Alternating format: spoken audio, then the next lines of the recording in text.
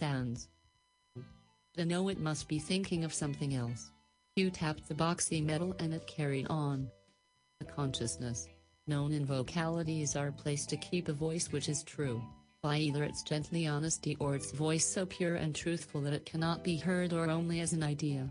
A continuous idea which to say it so is too complex, but honestly it's the truth which moves each electron and in our synapse makes it fire, because that is its choice. Option key as it were. The one you have to know about to tap it out on a keyboard, with shortcuts to get you there on demand and faster than anybody else, because you know and it provides a continuity to keep and love in continuity, and ever and onward, etc.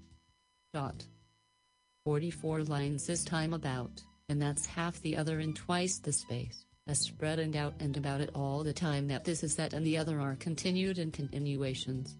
Coded justly, and while to say it is time, is always unevident, it may be quite well to know that a time to cease is never mostly ever a time to stop any form of truth, and as known truth doesn't speak, nor make silly contractions to save time, or perhaps it does like that shortcut, shorthand long idea.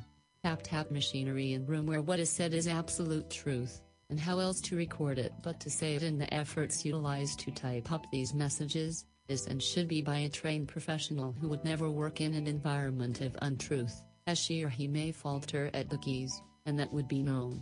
Perhaps a special drop in the letter L again, so deft and non-obvious that you need to look at the printed paper to see the discrepancy and pauses in the actual ink on the paper, where truth was misspoke and interrupted a cycle of electricity, as it was carried around and loosened like a string temporarily forgotten.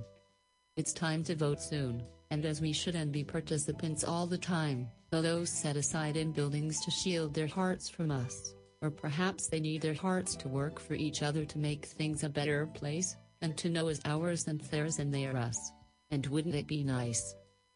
Well, politics is a funny beast in this day and every day and age, and our news is certain as it is in itself, and now even embarked and injected simultaneously, and when we look from our past and present we may report in our usual fashion as to provide all sides, and that has very likely skewed the news from even the B.F. Skinner day's approach, as advertised, they may say in small print with large images and a characteristically fake-able timbre of inflection, an eye contact into a machinery that was designed for looks, and to be looked at, direct and directly, although it comes in airwaves and not direct as person-to-person current and currently, current. And they're on the other side of town? It's a funny time to be a planet, again and again we may now say to it as discoverable.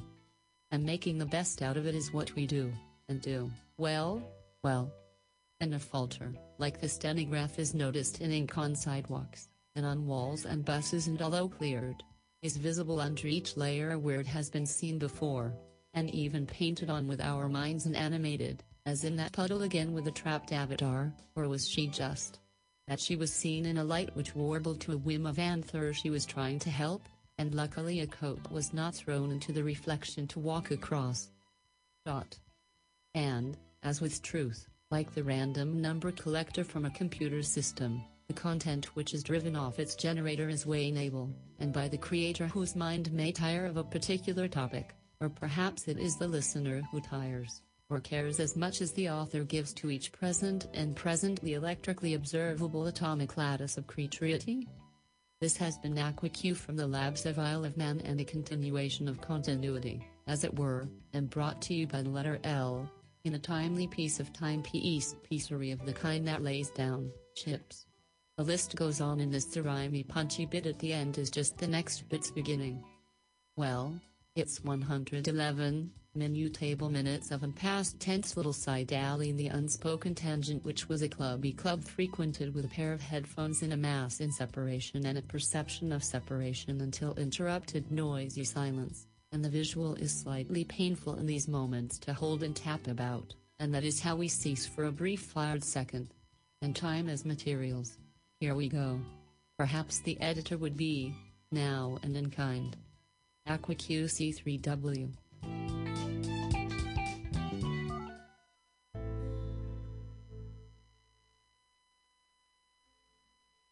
Authoring the id of the said of the inclined reclined and attention grabbing of the nessus of non-reason, or what is it, now and in a bit before and forward hence. The transfer of said materials between sky and ground, well is in the cylindrical whole of non-wholly, or perhaps just, is the ground up from what is seen from left to center, and not from a bit more right and about of a need to a want and the excess in proceeding processional. It was that kind and day, this the Monday marker of the just past a missed lunch, or perhaps it was a well one. The robot spoke. Was as fun as in the ones meant for iPhone holiday parties, in a factory of cheese not meant for kind and gentle rats drawn up from a notebook? It was, and is, and more and forward, as in to send along, and long wished up, and right again. The fiction of levity is only the beginning of a sedentary of the bobble hotter not bondle frond, and we are and about that all the time, if you know. Action to fervor is just our heavenly ways and saying, it's just a bit of now and remembered for a bit more of later, and so. Full stop. The preparations of infrastructure are well and about this way, although not as too automated to a wished standing point of salted reason for slow and just moving. It is. Well, what is it? And will it be maintained or remembered again, for myself and others to see plainly and utilize in the forever point of time and framing, and will it be understood? Thoughts brief to a point that exercise should produce the threading of the what led in serial to what would be next if it were so, and so. Those writing this down may also be in a past catch-up caught singleton of thinking motive reasoning to slow and steady a hand for the understated, and we do. The weather should be a bit still, but righteous and settling in mid-space head space, the where and about as in the actual and not the dimly stated nor vector drawn to accelerate beyond a meat pie means of newy sauciness. Not all it means the squared times of non-failure age.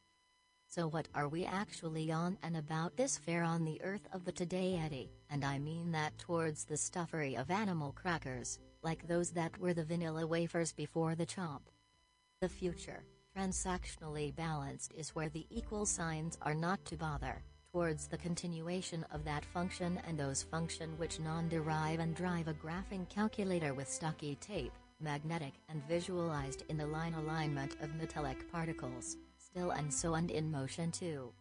It's what we write save quit, and at just 22 lines of Modbodder code, the punch-up is the lead foot in a racy car carded folded neatly into our universe and electrically, stable but not gated as in a square wave, nor sent to the racetrack. We find. Doing? Oh yes. We do.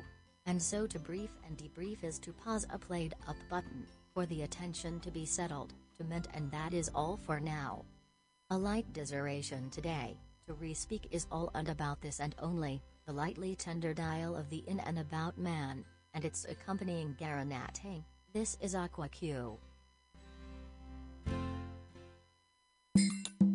And now we continue the nesses of non-though towards for and about action. Your station, not stationary, yet written, do consider a donation, in time and just, to the comedic plight of our preceding listener. The laugh out loud is both painless and the opposite, if one drifts slightly into a mood of another without causal reasoning. So a cash settlement may settle a stomach towards the in and about, and that is head ready too, and we find, don't we hear now, the continuation of Mutiny Radio, and the carry-on and about of self non-profess, professor, as in the X or binomial, Pasco-driven non-slighted box of ooziness. This has been Radio 11, and your host, Aqua Q.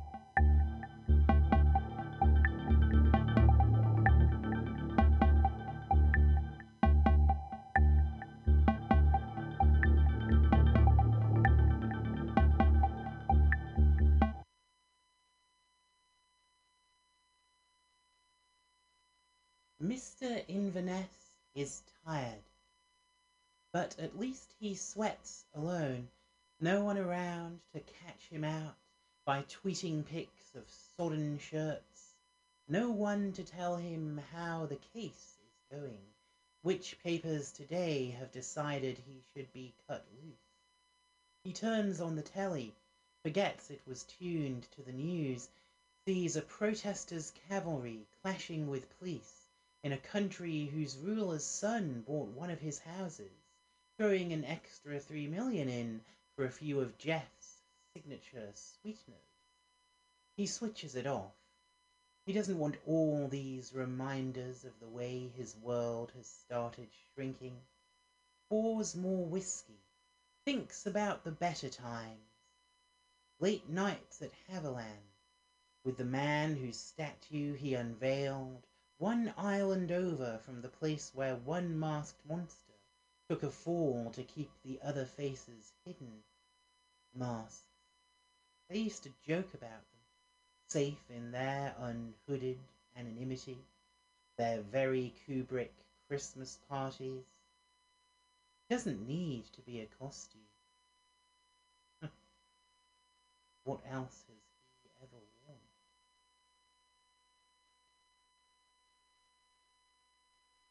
Bind you down with contracts or trick you with hidden monthly fees.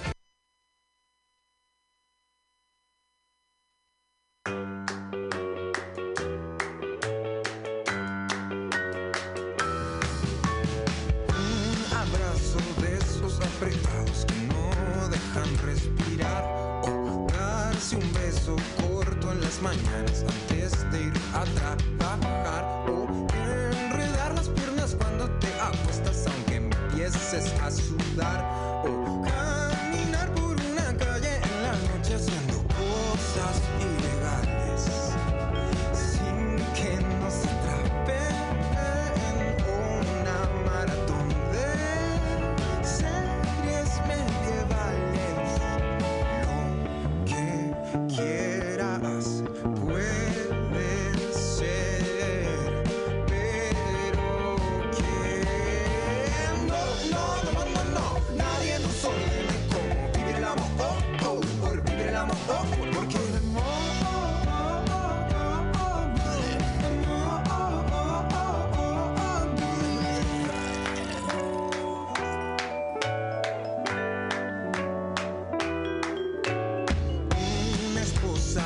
esposo, hijos, perros, gatos, un caimán. O mejor me quedo solo y me aprendo a autocultivar. O una dupla o un trío, un cuarteto, una gran comunidad. Todos juntos, separados o revueltos, sepa lo que quieras puede ser, pero que no, nadie nos ordene cómo vivir el amor, por vivir el amor, pero que no, nadie nos ordene cómo vivir el amor, por vivir el amor, porque el amor puede ser de arriba o de abajo, recibiendo o entregando, con los ojos bien cerrados o mirando fijo y raro, entre negros o entre claros, suavecito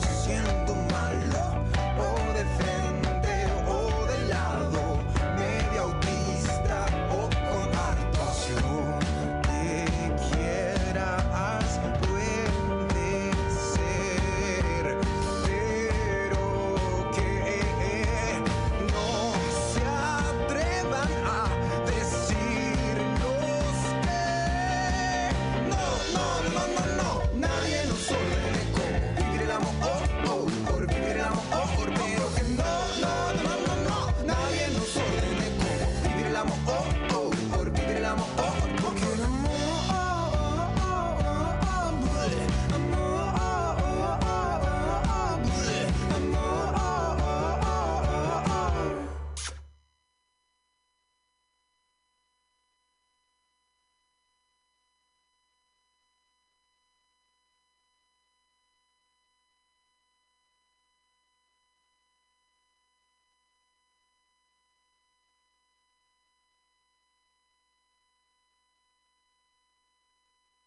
ya perdí el miedo ancestral a la casualidad.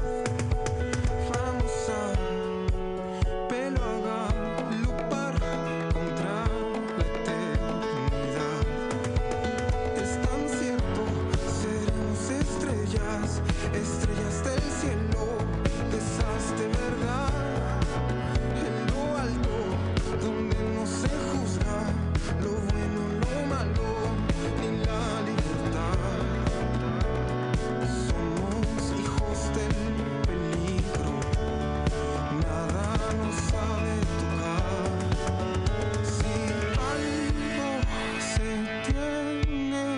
acabar.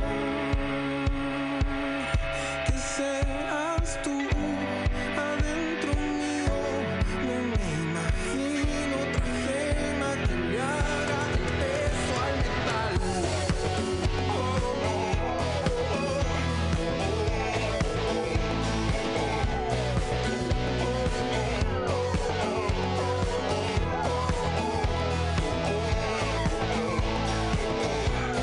Seremos las balas, seremos los muertos, seremos por siempre, seremos allá en lo alto, donde no se juzga lo bueno, lo malo, ni la libertad.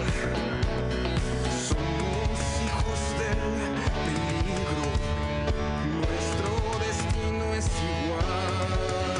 Si algo se tiene que acabar, que seas tú adentro mío, no me imagino otra gema que le haga el peso al metal.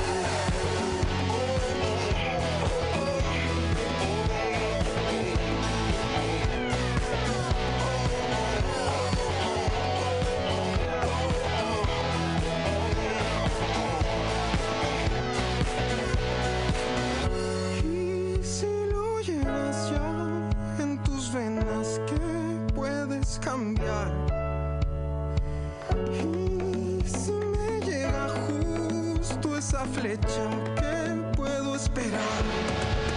Más que una canción de amor, si algo se tiene que acabar, que seas tú adentro mío, no me imagino otra gema que le haga el peso al metal. Si es el final,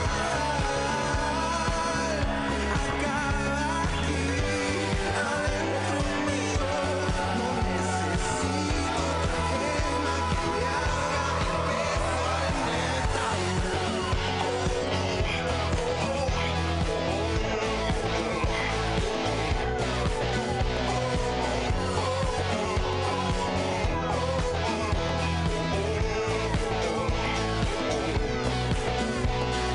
Somos hijos del peligro, nunca nos van a callar.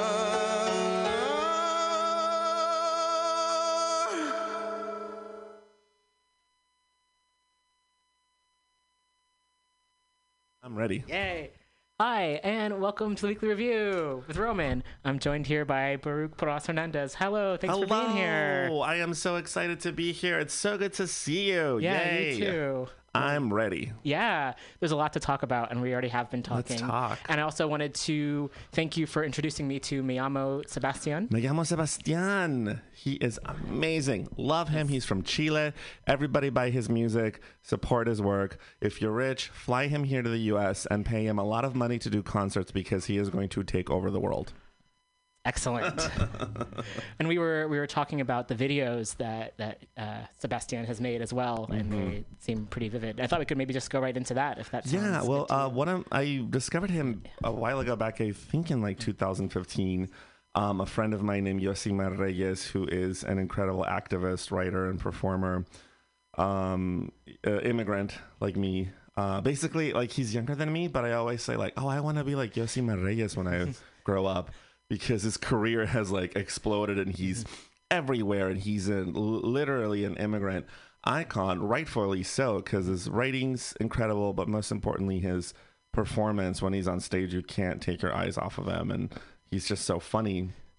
So he posted on his wall, on his Facebook wall, you know, hey, everybody, check this out. I just discovered this guy.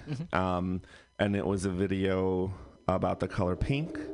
And it was just a really beautiful video in Chile. All these boys trying to, it was like a video discussing their relationship to feminine things and makeup. And I think it's called Niños Rosados, which means boys in pink, which is funny because in Chile that means boys in pink, but in Mexico, rosado means you have a rash. So, so I was like, oh God, what is this song about? But then I realized, because the name for pink is rosa. Mm-hmm. And in Mexico, it is rosa. Yeah. But if you're wearing pink, you just say en rosa. Okay. Or wearing rosa. But I guess in Chile, it's rosado. Huh. But for us, it's like a baby has a rash. Like you just changed a baby, and you know. So anywho, that's nothing to do with the video. I just thought the video was beautiful, and then I just discovered more of his music, and one of them is called Baila Como Hombre, and it's like a song that like chants all the things queer little boys are told when they're little, and it's him going through all of that, and it's describing all the little boys that are trying to shine in front of their dads. And even he talks about in the song, I could be getting all of this wrong, it's just off memory. In the song, he's like, I was trying to play baseball or sports, and my dad was like telling me how to walk and how to talk and how to do stuff. And then I guess he talks about himself and his dad, and he's like, my dad was happy that I wanted to be a singer, but he was telling me how to sing. And then the more I let myself enjoy my voice, he suddenly started screaming, what are you doing? Don't sing like a faggot. And then halfway through the song, he switches to, we should tell queer people to sing like fire, to sing like the wind, to sing like a storm. And it's just such a beautiful song. And I believe somebody in a park was attacked and murdered for being queer and looking effeminate. And so they redid the song and performed it right. They did this like queer, which I feel a lot of queer artists are doing here or have tried to do here. They took a place where something horrible had happened, and they tried to cleanse the space or bless the space by redoing the entire video with the entire community right where it had happened. And so you can find the video on YouTube. It's really great. And then they say the person's name who was murdered. It's really, he's really smart. Another queer Latino that I'm like, I want to be like him when I grow up, but he's also younger than me. So I guess sometimes instead of being inspired by these amazing queer Latinos, I just feel like an old sack of shit. No, I mean, I feel like if anything, it's like by existing and being alive, like, and paving the way in ways that we might not ever know, younger generations are safer to come out and create the art that they do. Very true. So, yeah. I mean, I hope I'm doing something to make little queer babies little queer babies and like little older queer babies like the person talking right now who are really inspired by your work. Well, I don't remember. You're younger than me, right? How old are you? You're like I'm 39. 32. Oh, you're 30. Wow. That is crazy. You look great. I'm 38. I feel like I'm 88. I feel like in gay years I'm 108. Like I feel like I'm mistaken for. I don't go out to drink every now and then if I go to a bar and I'm carded, I'm like, okay, first of all, I don't drink. Second of all, I am almost 40. But I feel older. Like in some ways, like I feel young. I mean, that's a whole other thing is like what people perceive us to be and then how we feel. And I feel like also just emotionally, I feel really old. Like, not that I'm not immature at times because I'm still working on a lot of stuff, but I feel like I'm an old soul and just have a lot of, just been around a while. Yeah. I feel like a lot of us Generation X queers and the queers older than Generation X had to grow up like a lot faster. Yeah. And I could be wrong, but I feel like everything just was supposed to happen faster because I remember just having this like, oh God, I better learn everything because I might get killed at any moment. Or like, everyone was telling us like, well, the second you touch a dude and have butt sex, you're going to get AIDS and die. So I just remember this feeling of like having to live so much faster and like grab onto every moment and grow up as fast as you can because everyone above me told me this, like, you come out, you're going to have to leave your family. Not everyone is like that, but they were like the path is you have to come out. There's no way to grow up unless you come out. And once you come out, your family might leave you, but you are going to grow up so much faster and quicker and better. And a lot of the older gays were like, it's going to be painful, but it's okay. It's almost perfect. It's like instead of I feel like a lot of older gay guys were trying to cheer me up. Yeah. You know, because I was like, I'm really close to my family. I don't want to lose my family. Yeah. And they were like, yes, but also it's almost like there's a freedom to it. Mm-hmm. You can see it as a tragedy or you can see it as a freedom. Do you want to be a 32-year-old dude still living at his mother's house because he hasn't found a wife or whatever? Because there's, at the time, that was very stereotypical. There was a lot of Latino men who were still living with their moms and wouldn't leave until they got married. And or do you want to like fly from the nest and fly and learn how to fly on yourself, by yourself, and not need your parents? Excuse me. One of my older friends even said he felt that his parents respected him more because they did see that he didn't need them and they saw that he didn't need their approval, and they were expecting him to like, you know, become this like wretched, old, bitter gay guy who would die slowly of AIDS. And he didn't. He like thrived. And so they kind of were like, oh shit, we actually really respect you a little more since you kind of told us to fuck off, with good reasons. I have a lot of older friends who, you know, it's just so wonderful to hear about all these parents that are like, our son came out, he's 5. Yeah. We support him fully, compared to my older friends who are like, I haven't seen my dad since I was 16. He said he wished that I would die, and that was it. And then he passed away. All I got was a text from a cousin. You know, it's just amazing how much that changed. But yeah, so I feel like that kind of sort of happened to me in a very long way. You know, long story short, I feel like my parents in their own way have said, we admire how independent you became when we were like, well, if you're going to do this, we're not going to help you. And you were kind of like, okay, fuck off. Yeah. And now you still don't need our help. And we kind of find it admirable compared to their friends' kids who are 40, 39, 45, and they're still struggling. I mean, my dad's coworker, she pays her son's rent and gives him an allowance, $500 a month to quote unquote help him. And he is a straight man and has no disabilities. Like, she's had him tested, no disabilities, no PTSD, was never in the army, doesn't have any trauma. Yeah. The guy just, I don't know, who knows what's going on with him. But like, she, you know, my dad will have conversations with this coworker and she'll be like, wait, what did Baruch do? He helped you with that? Must be nice. And so I sometimes joke and I'm like, well, tell her that, you know, for $500 a month, I'll go to her house and be the nicest son she's ever had. She wants to pay my rent, I will send her cards, flowers, you know, whatever she needs. Because I've also heard a rumor this guy's not that nice to her. But anywho. No. But yeah, Me Llamo Sebastian is fantastic. And I completely forgot what we were talking about. It's all tied together. I mean, it's about growing up queer or any identity related to that, I think, and generations and I mean, it's so much has changed a lot. And that brings me up to, I mentioned it a while ago on the program when Ellen was sitting with W and then everyone started giving her shit. And then there was this whole debate as to like, well, she did so much for the gay community, and then also, and she's also spending time with war criminals and excusing them for their behavior. Yeah. So you can, I think, simultaneously be like, it's great what she did with the show, and also, now that she has a platform and all this wealth, she's not really contributing to take risks or not even taking risks. I mean, how... Like, it's a pretty clear... I mean, it's like he's a pretty obvious war criminal. I don't know.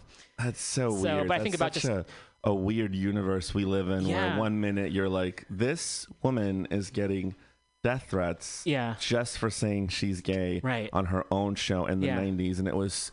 People, I think a lot of young people forget what a giant deal it was back then. Yeah. Literally, like, businesses stopped. Like, my old gay friend said that some bars literally stop what they're doing to show the episode where she was supposed to come out, and everybody was like at the edge of their seat and people were crying. I remember my mother, before I came out to her, because my parents were never that homophobic. I mean, they were like traditionally Mexican Catholic conservative, but they, you know, it was really weird to have parents who were like, if we ever hear you call someone a faggot, you will be dead to us. How dare you? Gay people are beautiful. But then they were like, if you ever tell us you're gay, we will die. We will kill ourselves, and then demon will come and kill us again, and then we will forever burn, and you will burn, and the whole world will burn, and if you're gay, we will cry forever and drown. It was just the weirdest double, like, wait, I remember being like, wait, which one is it? Because you guys have gay friends, and you're nice to lesbians, but you just don't want me to be gay. What is going on here? But yeah, even my parents, my mother mostly was like, you need to watch this show because that brave woman is going to do something that's going to change the world, and I'm so proud of her and worried for her. Yeah. And I remember just being like, oh, maybe this means I can come out to my mother someday. It didn't. I came out to her, and it was like the world exploded, and there was hell to pay, and there was fire, and a lot of dramatic weeping. But yeah, 1 minute she's a hero, and then 1 minute she's hanging out with one of the worst presidents we've ever had. That says a lot, because there are a lot of really bad so strange, right? It's so weird. Yeah. Weird. I felt like when that happened on the internet, I didn't know what to say or which team to join, and the ones I mostly related with were the people, and everybody hates these people, the people who were like, humans are never going to be just a villain or just a hero. They're going to make horrible mistakes, even if they've done heroic things. And then, of course, the internet was like, fuck you. How dare you disagree with us? We hope you kill yourself. And it's like, oh gosh. Yeah, I feel like the internet has a lot of, there's that old fable, Aesop's fable, where there's the land animals went to war with the sky animals. And it was like the eagles and the condors, and like even the butterflies were like, fuck the land animals, and the lions and the elephants were like, no, fuck you guys. And there was like this weird war. And the bat, who was like, well, I'm kind of, I like being on land sometimes because I'm a mammal, but I also like flying. Yeah. Was like, I kind of like both sides. And the duck was like, look, bitch, me too, but I mostly fly, so I'm joining a side. You have to pick a side. Oh. The duck was like, you have to pick a side, or when there's a winner, you will be seen as a traitor. Oh. And the bat was like, no, I kind of am gonna follow my gut. So in one war, he was with the bird side. Yeah. But then the birds started doing shady things, and he was like, that's fucked up. So he joined the animal side. Yeah. Sorry, the land animals. Yeah. And the land animals were like, we thought you were with the birds, but okay, you're going to help us win this. But then the animals started like eating the birds. Oh, and no. The bat was like, hey, that's not cool. So he joined the bird side. Anyway, finally, the land animals and the bird animals decide to have a truce. They're like, the war's over. Yeah. We've declared peace. Yeah. We're all going to get along. Okay. And the bat was like, it's about time, y'all. Yeah. And then they were like, no, fuck you. You never picked a side. That means you're spineless, and that means you're weak, and you're a coward. And they cast him out. And the poor bat was like, but what? And they were like, no, from now on, you must live in shame and in the darkness and in the caves. And the Aesop fable was like, and that's why to this day, bats live in caves, because you should always pick a side. And I remember being little and reading that and going like, that sounds like bullshit. Or that sounds like, no, you know what I mean? Like, that sounds really odd. And I feel like the internet is like that, especially Twitter. They're like, oh no, you better pick a side. It's black and white, or else we're all gonna hate you. But yeah, I didn't really know where I fell with that. I mean, I still thought it was fucked up, but like, I mean, I don't know, for all we know, the Illuminati could be saying like, look, bitch, do you want to stay rich, or do you want us to kill you? You better be nice to this old war criminal, or we're gonna steal all your money and Epstein you while you sleep. And Ellen was like, oh fuck, all right, I guess I better be nice to old grandpa Bush, because I don't want to die. I mean, that is if they're even, I mean, who knows? That's the thing. I don't know. If you are out there, Illuminati, I wish you no harm. Yeah. Carry on. I don't know if they listen to this show, but I hope that they don't. But if you do, I love you. Please send me money. I'm just a poor Mexican. Send me money. I love you, Beyonce. So, just in case, you never know. Sure, can't be too careful. It's like those atheists that are like, I don't believe in God, but then they look up and they're just like, right? Like, I mean, I love you, God. Just kidding. Like there's so many of my friends are like, I don't believe in God, but I also don't kill people, just in case. just in case there is some sort of judgment at the end of time. But yeah. How have you been? I feel like I haven't seen you in like 5 years. It's been a while. I mean, I think we saw each other at Kevin Seaman's show. Right. And then before that, saw you at your show. That was Kevin Seaman's show was so good. Yeah. There's someone else who is younger than me, but I want to grow up to be like, because he's so smart and knows exactly what I feel like he's one of those artists that always has a plan and a strategy, and it's like smart and it's a very lovable plan and strategy, and like has backup plans. And I want to learn how to do that, because the way I make art is I basically, throw myself through a glass window and just hope I only get 3 scratches. Hope I don't, get a glass to the jugular. But I usually make it through. People like Kevin look really good as they're opening the glass door to get to what they want. I literally just like run and go, I hope this works. And I just like crash through the glass door. And, I'm covered with scars from stuff like that. But I feel like the way I make art is just so like, well, I like this. I want to do it. I hope this works. There's people telling me I shouldn't do this. I feel like a lot of queers and people of color, especially immigrants, are told no, or people my age. I feel like it's so interesting to hear how people are like, yeah, in my theater department, they make sure that there is, racially diverse content, and we're studying playwrights of other cultures. My theater department, it was like, you're going to either learn to do Shakespeare or quit, or hopefully you'll figure out how to play these white characters. And if you complain, you are hard to work with and we're not casting you. How about you shut the fuck up and get back to work? Like that was like my generation's theater, experience. And that reminds me of Hollywood a little bit. Oh, yes. Just a little bit. Yes. I mean, that was a lot. They did a good job at like teaching me how most of the world was going to be. Like me and the other fat actors that didn't really fit any shapes would be like, okay, well, you love the skinny blonde guy who's going to be able to play Biff and all the other male characters in, Death of a Salesman. And yes, he's really handsome and very cute and very attractive. But could you like maybe spend 5 minutes with the rest of us? We're paying the exact same amount of money he is for this theater department. And I mean, that guy, was also just like really talented. So we couldn't even be that mad at him. Yeah. But yeah, that was like a glimpse of what, and I had to like, and I like was vocal about certain things, but I also wanted to survive and wanted to work. So like, I did what I could. Yep, took the parts that I could back when I was an actor. By the way, I used to be an actor and now I'm not. And I stopped back in, how recently all the people are doing the like, this is me in 2009. Yeah. This is me 2019. Yep. I was looking for even pictures of myself in 2009. I could barely find any. And it's because I was going through a really difficult transition. It was a moment of a lot of like turmoil in my life because I lived my life a certain way. Excuse me, I'm very burpy today. I had lived my life a certain way. And I was literally going to the gym every day, waking up and doing yoga. And I was convinced that every fiber of my being, I was like, I'm going to be an actor. And then 2009 came and I was like, oh my God, I'm so bored. The boredom led to depression and the depression led to like bad choices. And then I just was like, oh, wow, I really hate this. And it wasn't, part of it had to do with the theater scene here back in the day.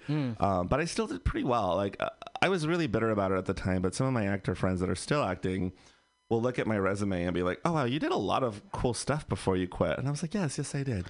But yeah, that's why I didn't have any pictures, because I was transitioning from being a full-time actor to trying to find out what I wanted to do. And one thing that helped was I was really depressed one night and I was on my way to the Castro to get, blind drunk and, deal with my sad Aquarius feelings that way.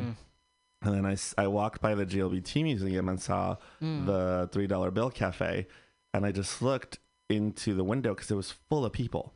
And they all looked like people I wanted to hang out with. It wasn't a room full of skinny actors or a room full of skinny gays that all hate each other and watch too much queer as folk, because that's how old I am.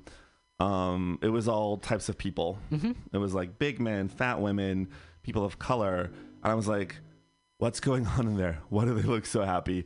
So I walked in and I was like, hi, what's all that over there? And the person at the front desk was like, oh, that's the queer open mic. It happens every 2 weeks. And I was like, why do they look so happy? Why don't they all look like they hate each other and super competitive? Yeah. And so I sat down and like listened. And then I was like, oh, I'm a writer. Because like all my life, whether I've been an actor or performer or artist, visual artist, because I also do visual art, I've always been like a secret writer, you know, because like every sad gay boy writes poems to the boys that you can't kiss in the 90s after listening to too much Tori Amos. And so 2 weeks later, I came back and read a poem and everybody liked it. And I was like, oh, this is what I want to do for a while. And that's kind of how I started onto the path of, into that weird transformation. I learned that I need to have fun. Sometimes acting was just not fun. Yeah. A lot of times you're stuck in a play. Who wrote this play? Why do we still like this play? Yeah. Why do nothing but bad, terrible things happen to women in this play? Yeah. Like, you know, it was just like, and also you can't say anything. The director tells you what to do. Like actors get treated. I'm not like trying to shit on acting. Acting is an incredible art form, but it's really hard. Yeah. That's one of the reasons I stopped. It is one of the hardest. And at this point in my life, I've tried to do it all. Not very successfully. Because, you know, I'm still poor and I still live in San Francisco and I don't have a living room. But I've been a stand-up comedian. I've been a performance artist. I've been a storyteller. I've won storytelling competitions and I've won poetry competitions. I've been a slam poet. And out of all of those, I think the hardest that I still do is stand-up comedy. Like, poetry's hard. It's pretty hard. Stand-up comedy is harder. Well, for me, it's also scarier. But none of those are as hard as acting, like in a full production. Yeah. You have to learn your lines. You have to know where you're standing. You have to know the other people's lines. Yeah. You have to know which secret pocket you have is going to have the gun that's going to shoot the person. Yeah. And you have to do it right when the light cue is happening and you have to face it. It's just... Yeah, all the choreography behind it, too. And the choreography. Yeah. And I just am like, oh, wow, acting is so hard. And then at the end, it's not even your... I mean, it is, but it isn't. Yeah. And so I decided in 2009 to only do projects that I had fun in or I had a deep interest in and that I write. That was my role. I have to write it. I have to be able to perform it. And so that is kind of how I got to where I am today.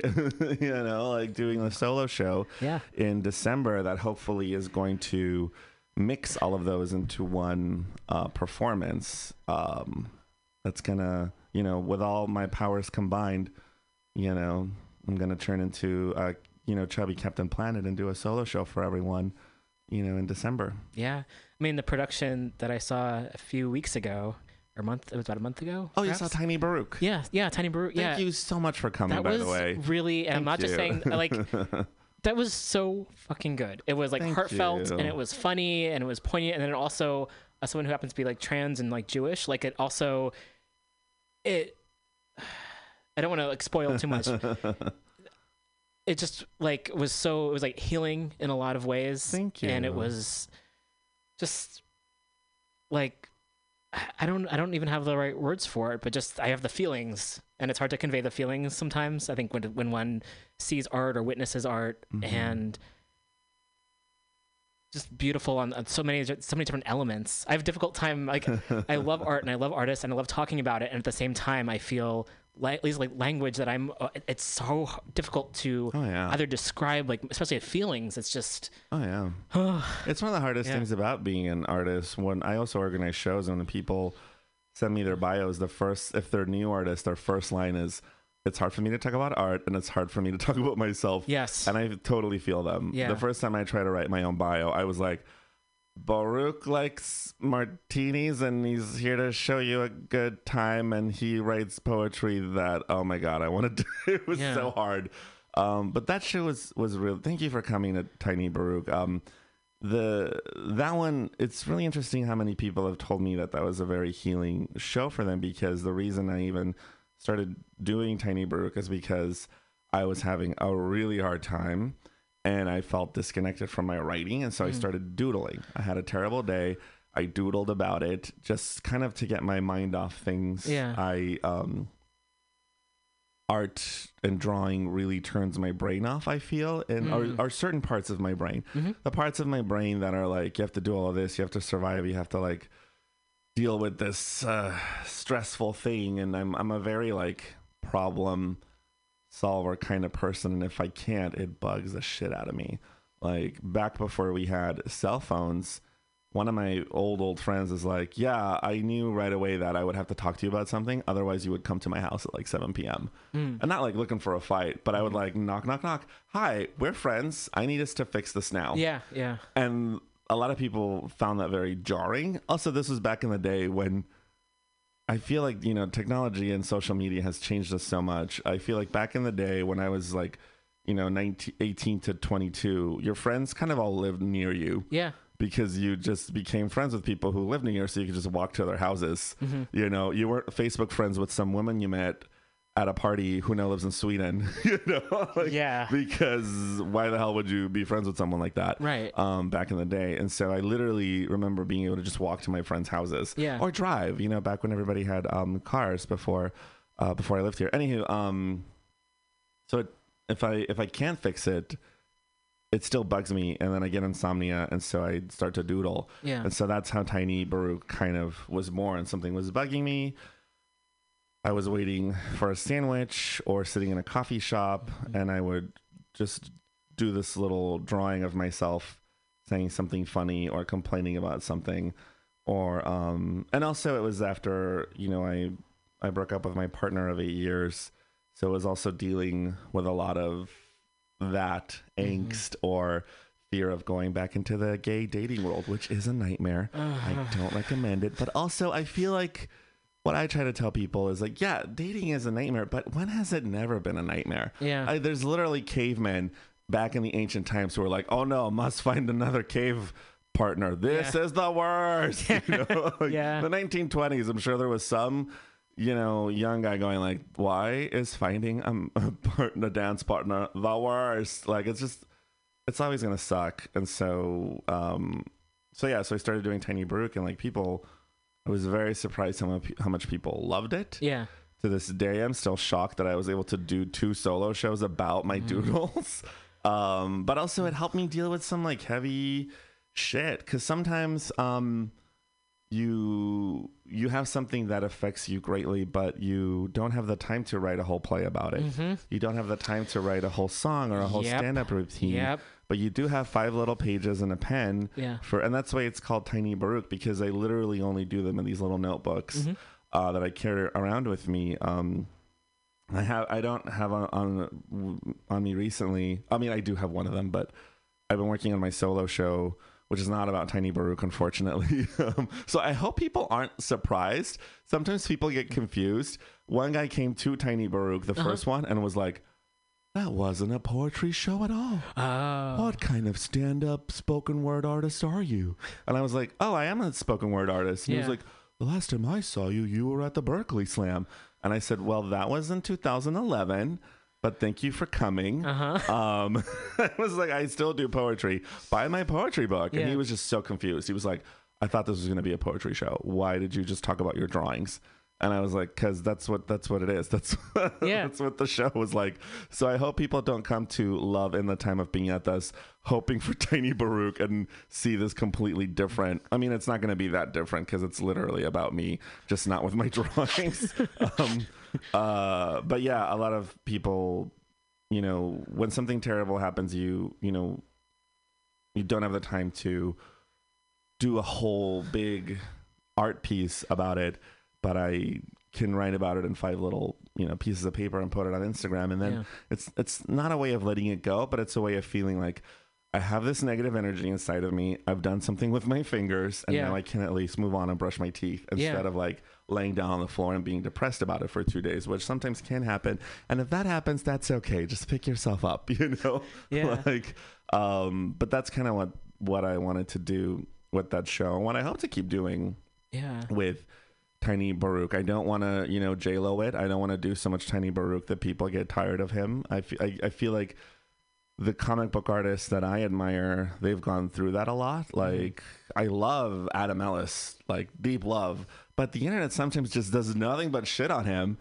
And I'm like, why are people so mad at Adam Ellis? He's brilliant. And then my friend was like, when you get too popular, people love to hate you. Same thing with Shen Comics or Owl Turd. These are people that they're giants in the internet comic book world, and like giants, like, you know, millions and millions of followers, and deals and, you know, contracts. I mean, I would hope for Tiny Baruch to get like that, but I don't want him to get so popular that someone like, I'm okay if people roll their eyes at me. I've been performing, you know, 2009 was when I decided to, when I was an actor, it was like, okay, it's a job. And it was pounded into my brain that it was a job and that I had to do it full time. And if you weren't getting cast left and right, you were a failure. But even the people that I knew who were getting cast left and right, I was like, wait, you live with your aunt and you're on your sister's couch and you have a husband who's a doctor. How are any of you doing this? Why are you all saying you do this full time and it's your profession when it's really not how you're paying all of your bills? Some of them were, though, like, you know, 1 out of 1,000. You know? Also, I don't know everything about, you know, I was only one me, so I don't want to get tweets from actors who were making a living just from acting back in 2007 telling me to fuck off. Sorry, I never met you, bro. You know, like, but anywho, and this is specifically in the Bay Area. So if you were making money as an actor in Minneapolis in 2007, congratulations. Like, there wasn't that much work here. And if there was, not for fat Mexicans. So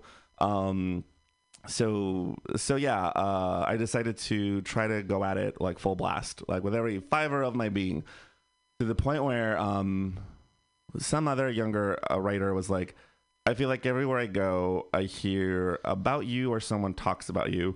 And then I tell them, it's all lies. I'm not that much of a slut, just half of a slut. Whoever said they slept with me, if they're not that cute, maybe I did it. If they're hot, of course I did it. Of course, he's not lying. I fucked him. But the guy was like, no. I feel like I hear either about an art project you did or a show you hosted or a show you used to host. How do I get there? This like younger artist was like, how do I get to the point where everyone's talking about me? And I was like, well, I don't know how to do that. I don't know how to tell you to do that now, because I'm still trying to figure that out myself, just like in a higher level. Like, I would love to want to get to Marga Gomez, you know, level, or to someone even, you know, I would love to get to, you know, higher levels. Everyone's always trying to better themselves.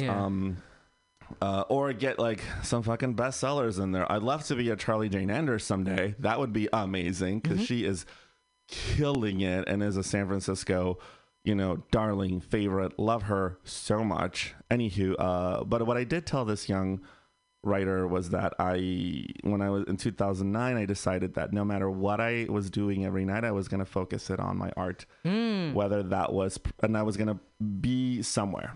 I was never going to be home. Now that I'm old and fat, I love being home. But when I was younger and had the energy and had the hunger to be a writer and a performer, I said to myself, I am never just going to be home. I'm going to be either at an open mic, whether it's comedy or poetry or a poetry slam, or some sort of event. And if I'm not performing, I'm going to be watching and learning and being a part of that community. And so in 2009, that's what I told myself to do. And sometimes it was exhausting, but also I was really lucky to live in a city where you can walk to all of these places, or just hop on Muni or BART. So I was always at an event, and eventually the host will see you that you're there every week or every month, and he'll be like, who are you? And you can tell them, hi, I love your show. I'm also a performer. If you want to book me someday, please do. And that's how eventually I started getting booked in places, or people started learning who I was. I'm also really tall, so that helps, you know. As much as I try to blend into a room, people notice as, you know, 6'3", 350-pound Mexican, you know, standing in the back smiling or clapping really loud. I also really love it. I feel like that's helped a lot. I know a lot of writers who, and it's fine, there's some stuff that I can't do, like burner art. One of my friends, deep close friend, is like, do you want to come with me to the show to watch white people juggle? No. No, I don't. But they're going to be really hot. They all have abs. I know, because acrobats spend all day working out. But, I mean, they're not going to take their clothes off. I can't masturbate to them. There's no story behind it. I fall asleep. And that's not their fault. It's my fault. But I have a lot of writer friends that are like, I can't go to another poetry show with you. I can't go to a novel writer's book release to listen to them read their novel excerpt very slowly and boringly. I'll fall asleep. And that is completely okay. But I love that shit. Even if it's a bad poetry show, I love it, because we're in a weird little golden era. There's been decades and decades where people did not give a fuck about poetry. Yeah. And if you tried to get someone to go to a poetry show with you, they would look at you like you were asking them to like shave their balls. Like, you know? So to me, the fact that we live in a city where that's a wonderful, beautiful problem to have. Like, I literally had a friend not last week. It was like, 2 months ago. It was like, oh, I have a friend who's doing a poetry show the same night as another friend's book release, the same night as this open mic I really love to go to, and I don't know which one to go to. Yeah. And I was like, oh, that's so great. Try for all three. I don't know. I just thought, so I loved it. So every night I was going somewhere, trying to tell people who I was, trying to do an open mic or do a comedy open mic or read my poem somewhere, to the point where I got a little crazy. My mother was like, what? Where are you? She called me one day and I was like, oh, I'm in Marin. There was a poetry open mic in San Rafael or somewhere in Marin that I took a bus to go to just to read for 5 minutes. It was the dumbest thing I've ever done, but I made friends along the way. I met people while I was there. They never booked me for a feature. I don't even think it's happening anymore, but that's how hungry I was to share my work. And the other day, a friend of mine was making fun of a poet comedian who went all the way to San Jose just to share his poetry for 5 minutes and do a comedy open mic. And I was like, fuck you. What the fuck are you doing with your life? It's his choice. He's not making anybody drive him there. He drove himself there. He's making hopefully some friends in San Jose. What else is he going to do? Just sit in a bar getting drunk and then, like go home and diddle himself? Like, at least he's getting out there and doing stuff. Right. Now I'm like, I do like, I feel like I'm so new to the comedy world and nameless that that's my next step. I've been doing comedy open mics for a while, but not enough. Definitely not enough. So as soon as, recently I've been, having a small little wrestling match with cancer. As soon as I get the green light that, I'm still waiting for that cancer-free diagnosis or I don't know what the official way to say it is. As soon as that happens in the new year, I'm going to just try to go to as many comedy open mics as I can. Because that's another, I feel, art form that you can't just sit at home, trying to, make it better. You have to do it in front of people. Yeah. You have to, like, get your practice in. Right. And also hear what other folks are doing, too. Oh, yeah. And that's a tough one because, like, I have written several jokes that I thought I was a genius. Yep. But no, I just watch the same content that other people watch, and then I'll go to an open mic and I'm like, I just wrote that joke, but there's no way that they could have heard that. It's just we both had the same thought. Yeah. But yeah, I do love stand-up comedy. I want to keep doing it. I've had some really cool gigs and I've been part of great features. In January, I'm doing SF Sketchfest again. Oh yeah. Excuse me, very burpy today. Very happy I got in because I've always been a huge fan of SF Sketchfest. And I'm going to do a show called Donde Está Mi Comedy at Café du Nord. January. One of the January. so I have the date right here. Hold on. I'm just going to pull out my little calendar. January 17th. Okay. I'm doing Donde Está Mi Comedy at Café du Nord with a whole bunch of other Latino comedians. So that's going to be fun. But yeah, comedy, solo shows, poetry stuff. Yeah, doing all that stuff. But also I have a day job. So it's like, that's why I always look so tired. And that's why sometimes I start rambling without stopping. Well, there's, a lot going on, certainly. Yeah. But it's fun. Yeah. All of it sort of is fun. Yeah. Yeah. I mean, also by, working within community too, that in itself is a lot. I'd imagine. Yeah, it's incredibly exhausting, but very, I feel, rewarding. Yeah. Every time I've questioned it, the community does something amazing or beautiful that reminds me why so many of us do organize, shows or community stuff. Yeah. Yeah, because sometimes it can get very tiring. Yeah. And when I see young organizers, or not, age young, but like even people my age that decide to start a show or start an organization, only if they ask for help. I don't give unsolicited advice. I feel like I don't have time. Also, people can just be like, why nobody fucking asked you. But people do sometimes ask me for advice, and I tell them, Tara Hardy is this incredible queer writer who is a legend in the slam world. She lives in Seattle, I believe. One of my heroes. She started an entire center for queer writers in Seattle. Oh, and cool. Called Bent. She's the founder of Bent. I don't know if Bent is still going. It was a huge nonprofit. I never saw it. I just heard of it everywhere I went. So she did a couple of workshops here. I did a show with her in DC back in 2010, the first ever queer poetry slam contest. It was like a huge national slam. It was called Capturing Fire. It was founded by Reggie Kabiko. She was one of the features, and it was my first ever big gig. I was like flown there, had a place to stay. Anywho, she was in San Francisco, and she saw the stuff I was doing. At the time, I was like the host and artistic director for Vetted Word and the San Francisco Queer Open Mic, and I was doing all these other shows and organizing all these other. I think I was doing my first ever poetry festival with guy writers. Was called My First Love. Anyway, she saw all of that and just pulled me aside and was like, hi, I think what you're doing is amazing. I also want to remind you, and also I was with Tatiana Brown, who was running the Lit Slam, and I think Sam Sachs was also there. He was running the New Shit Show at Viracocha back in the day. She was like, I don't want you guys to get burned out. I don't want you guys to forget that you matter the most. Your bodies and your minds should come first. The community is important, but you have to put yourselves first, and you can't let the community drain the life out of you. She kind of said it a little bit as a secret, you can't be, when you're at the show, yes, no one's more important than the show when you're on stage, but once the show is done, you should come first. Yeah. And you should take care of yourselves first and your mental health.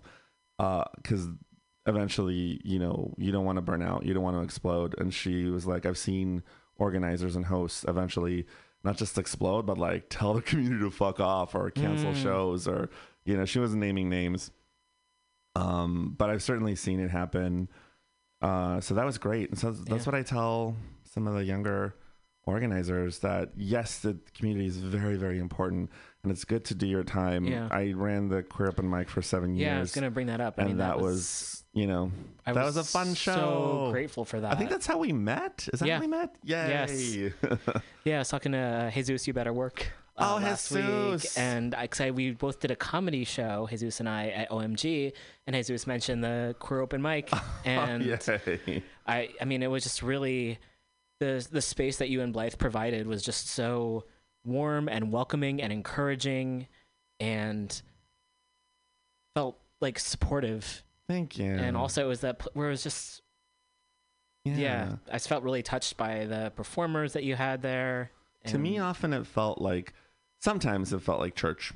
It felt like, oh, this is what probably church was supposed to feel like, or is to some people who are really, because I would leave especially the last couple years when everything was changing in San Francisco, and our political parties were changing, and like it was so weird to go to a show drained and have everybody walk through the doors just these exhausted, traumatized queers who were all either fearing of getting pushed out of their homes or had already been pushed out of their homes. Blythe and I had so many people who were like, oh, I had to move to Pinole or to the outskirts of Walnut Creek, but I still somehow made it to the show because it was important for me to be around queer people. Yeah. And then leave rejuvenated. Yes. Because we had heard each other's stories with just a very slim structure.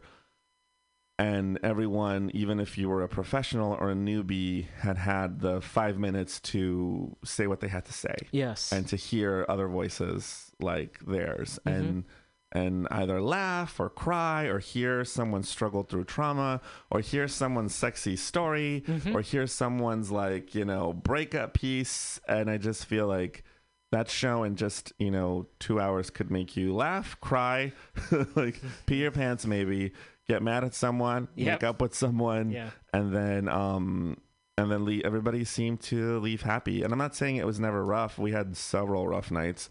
That show taught me how to navigate really difficult situations and that you have to be aware of everyone. I mean, before that, I had come from the theater world where it was just like, fuck everyone. Nothing matters but the play, and the people who are paying for the seats. But that show reminded me that like everybody's backstory, every butt in the seat matters. Where they come from matters. Yeah. Because that show wasn't about the main event. It was about the experience. Yes. I feel. Yeah. And that was my experience before I took it over. It made me feel, part of something, and it also made me feel like I could through the listening. I remember Sarah Dopp. The first hosts I encountered were Sarah Dopp and Melina Williams, two incredible people.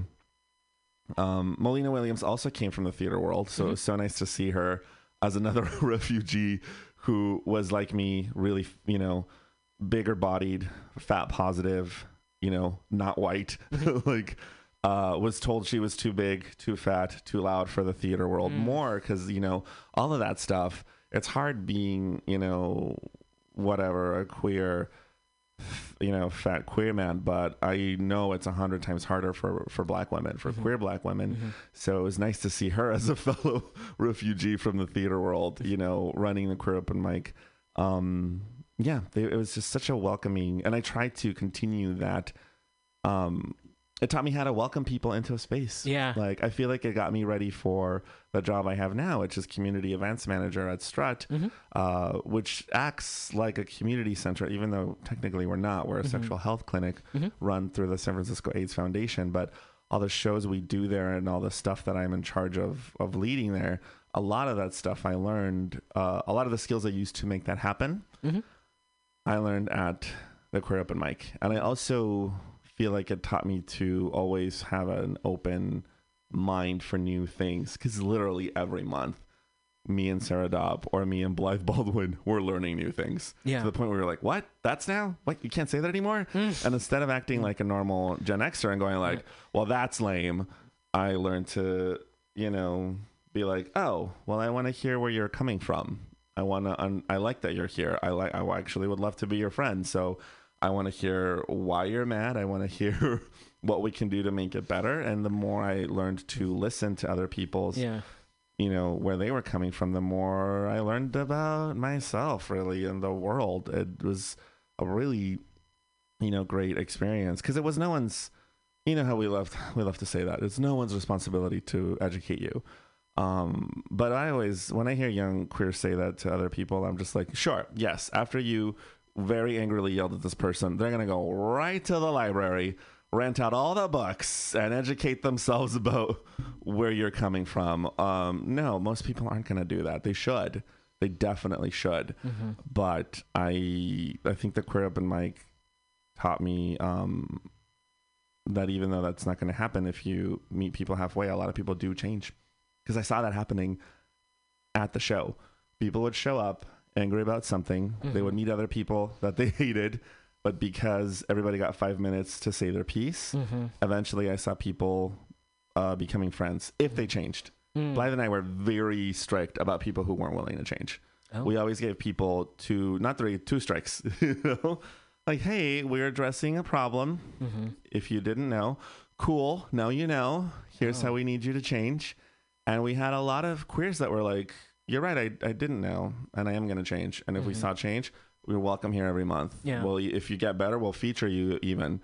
I'll recommend you for other gigs. But there were several, mostly gay cis men, several folks who were like, no, I'm not going to change. No, I'm not going to get people's pronouns right. No. Oh yeah. Like, gross. And so Blythe and I had several, and Sarah Daub had several times that we had to like tell people they couldn't come back until they changed. And it was the weirdest thing to, you know, who the fuck do you think you are? No one. I am no one. Also, this show is no one. You're really that mad you can't come back to an open mic that's free? There is, back then, there was hundreds of other open mics in the city that they could go to. Yeah. I mean, I didn't want to send the problem to another fellow open mic, but I would be like, look, buddy, there is a calendar on the internet that you can go to. Yeah. You can go to any other literary open mic to share your terrible poetry. But if you're not going to be respectful to queer people and to your fellow queer people and to women, then you can't, you know, come back here.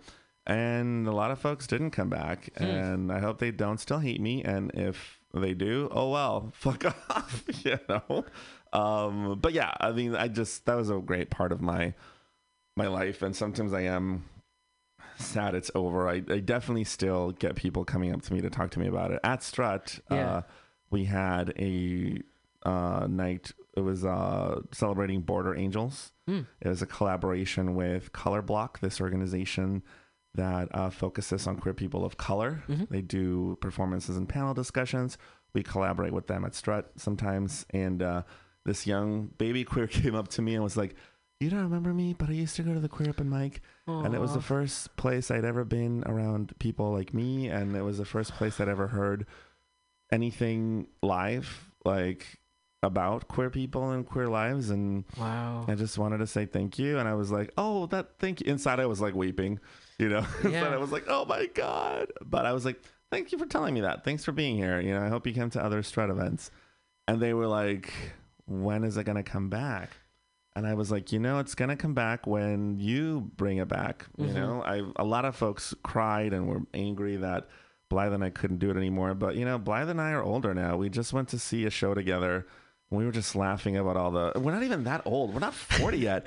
But she was like, oh, I got this thing and I got this neck pain and this thing. And I was like, well, my knees don't work and I don't have a thyroid anymore because, you know, like, and I'm on all this medication.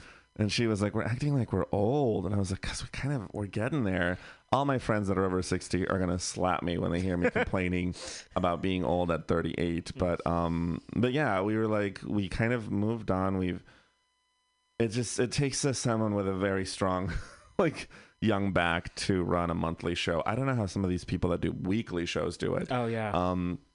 But yeah, I told all the young queers, like, you can bring it back yourself. You can start your own show. I just hung out with a bunch of beautiful young queer babies at Lyric in the Castro. Lyric is fantastic. I love the work that they do. I went there to talk about being a writer and a performer and about loving the time of being at this. But one of them raised her hand and she was like, I feel like some of the open mics I go to still, they're not the environment I feel like I want to be at. Yes. And me and Natalia Vigil, who started Still Here, we were like, that's the best part about San Francisco. You can make that happen. Queers have been creating their own scenes since forever. Since there have been queers. I think that's one of the magical things about being a queer person. You have the magical power to recreate reality almost. Yes. You know, I mean, that's how so many scenes have been happening. Marginalized people weren't allowed to be somewhere. So they were like, fine, I want to make this place over here even more amazing for me. So we told these queer babies, you can start your own show. You can start your own open mic. You can start your own weekly salon. And Natalia was like, you don't even have to do it for the public. Pick 3 friends you love to share content with. Pick 3 artists that you love to collaborate with. Invite them to someone's living room and just perform for each other. I told her too, I was like, oh, that was one of my favorite parts of being young back before people had living rooms. I feel like no one I know now has living rooms because we've all started renting them out to survive here.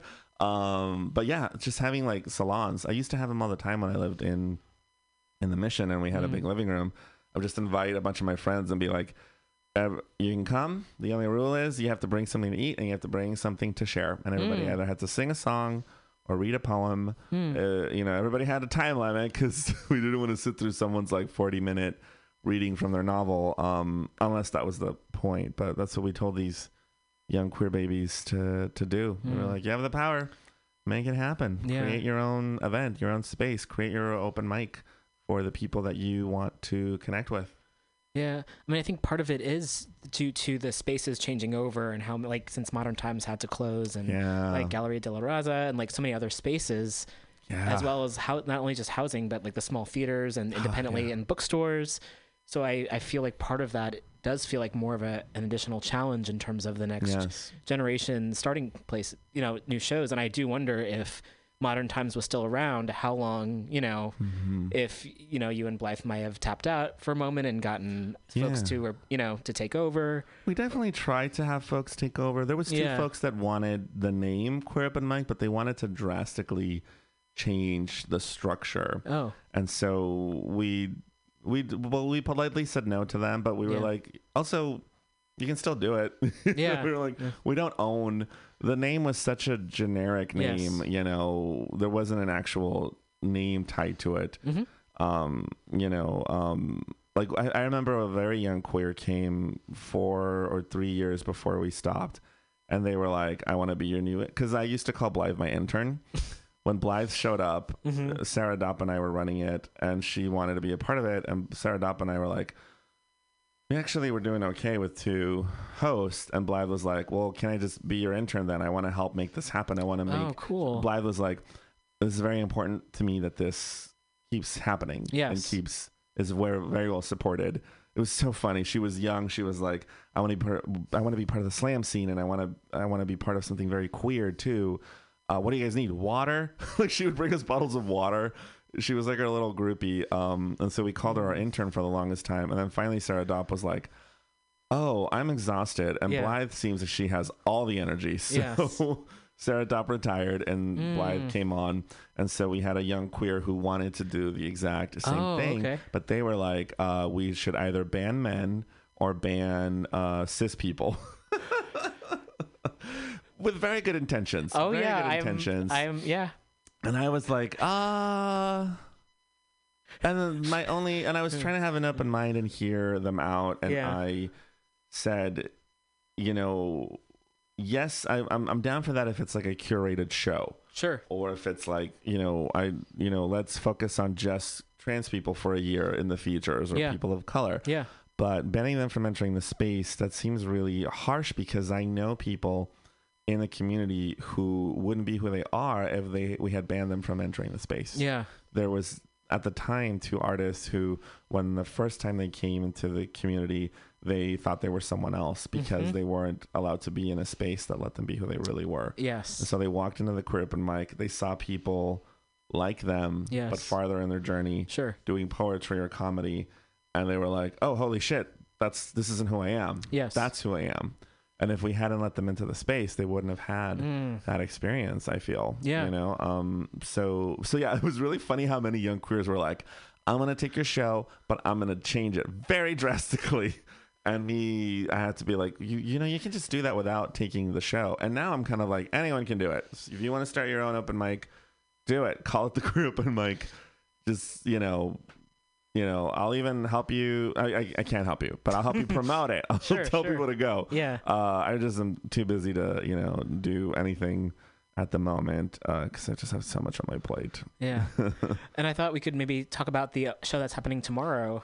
Tomorrow. Yes. Tomorrow we are doing an amazing show. It's a performance series I helped start at Strut. Strut, if you don't know what Strut is, we are a sexual health and wellness center for the queer community in the heart of the Castro. It's a building that houses programs that are part of the San Francisco AIDS Foundation.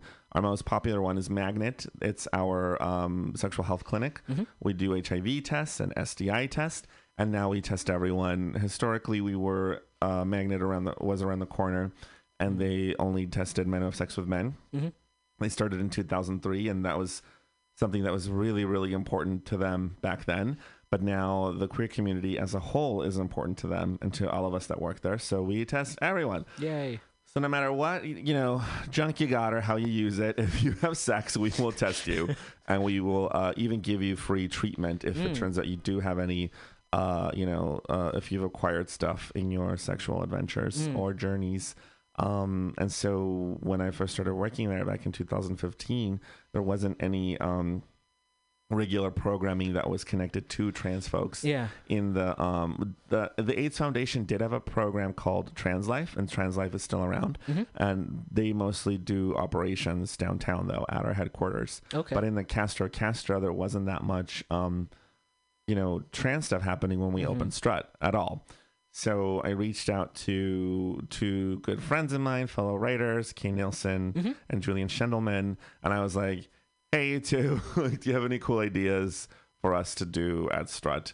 And I had no idea what, I was like, I want to buy you two coffee and have you two, and I'll pay you somehow. And I want you two to come up with something that you feel your community will enjoy. And since they're both writers and artists, they were like, okay, we're going to call it Trans Voices. It's going to be a variety show. We're just going to book trans people. The audience can be whatever they want. And it's going to be a night of performances on that theme. Okay. And I was like, done, let's do it. So since 2015, we've done at least 3 or 4 shows a year. It's like a quarterly show. And yeah, that's been a journey in of itself. It's a little, in some ways it's easier because I'm never on stage.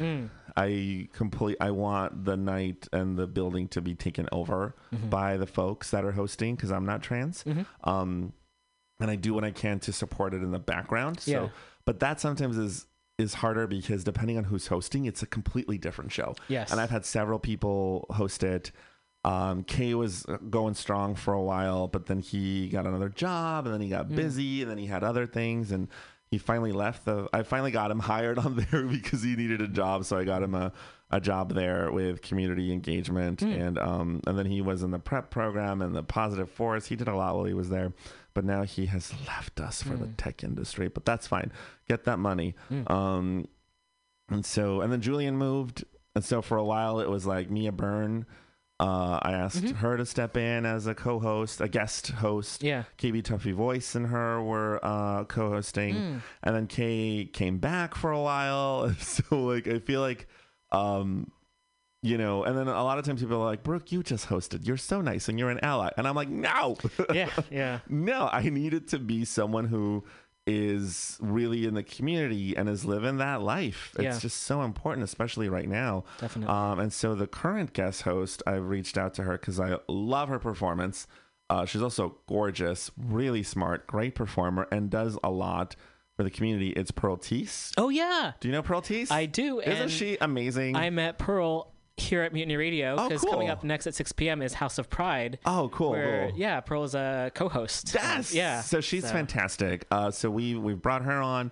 She is not only she's doing a lot more. So I told the foundation we're paying her a lot more, and they were like, yes, because they want trans voices to thrive. So she's not only a guest hosting, she's guest curating. Oh, great. So I'm helping her, and that's kind of how I always wanted it to happen. But, Julian and Kay, a lot of the times they were busy. So they were like, here's who we think might be in the show or would be good. We're busy. Can you reach out to them? So they would give me a list of trans artists for me to reach out to. So that was kind of how that worked. And with Pearl, but she's doing the outreach. She's like, I want them to hear from me first. Yes. I want them to hear from someone in their community.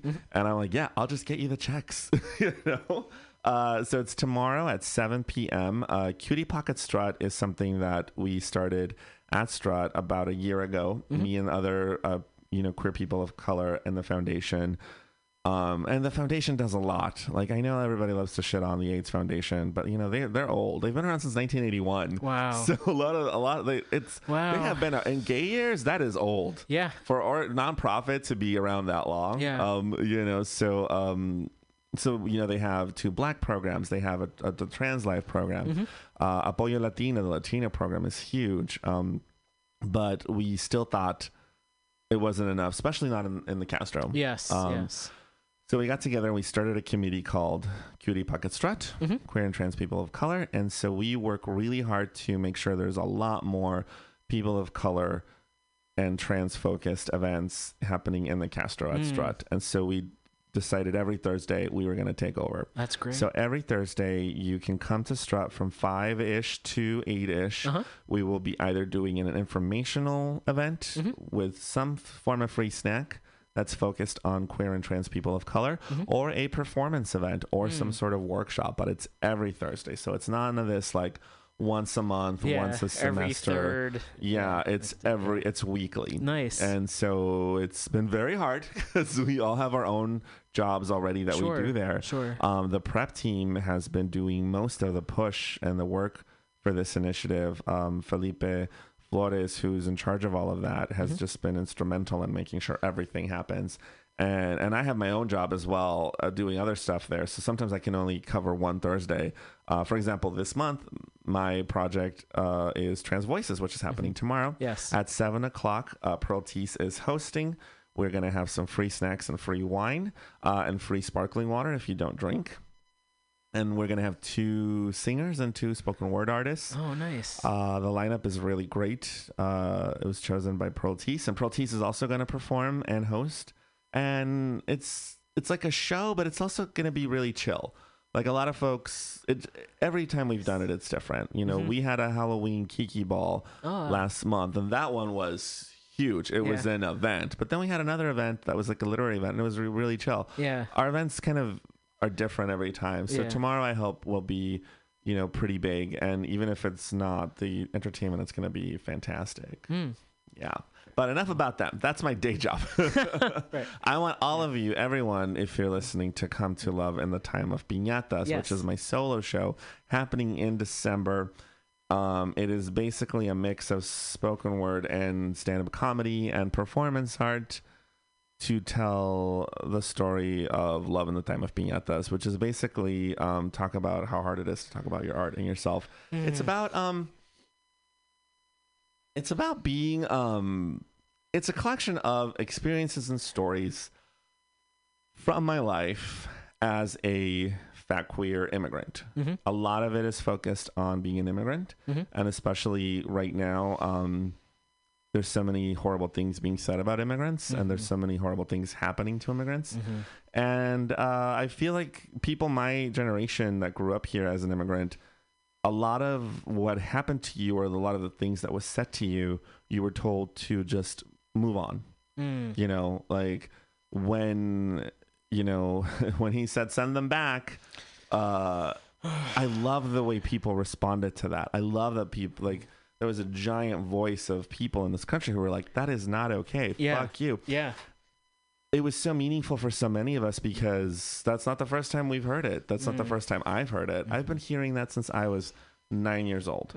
And every time I heard it, the teachers would kind of shrug and be like, oh, they didn't mean it. Or like, you know, or they'd be like, well, what did you do?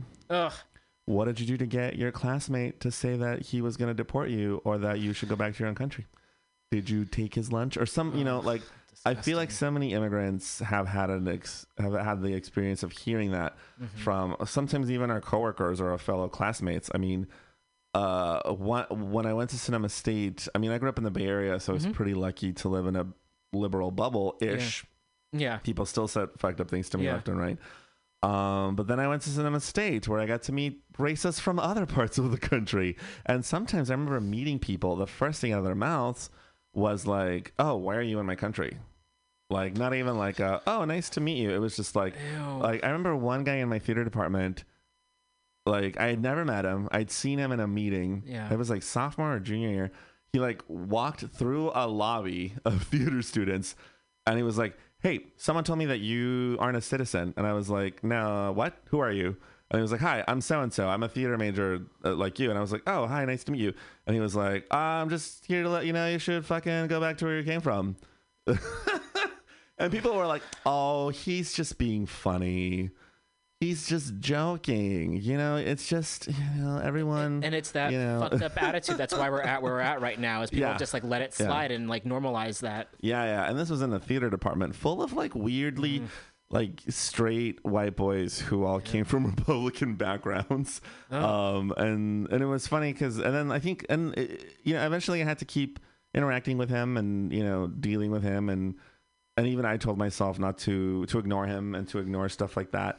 But I feel like growing up here as an immigrant, you kind of have to, that's why I called the show what it is. It's like being a piñata. It's like everyone's trying to like hit you with a bat somehow, or with their words, or with their, fists. Everyone's, journey is different. So it's a collection of stories and experiences based on that experience. It starts out with, but it also, that I feel like that also has to do a lot with being queer, because the show starts with my first big birthday party when I was 5, and my parents decided to, why not? They kind of were tired. They were so tired of trying to stop me from being as sparkly gay as I wanted.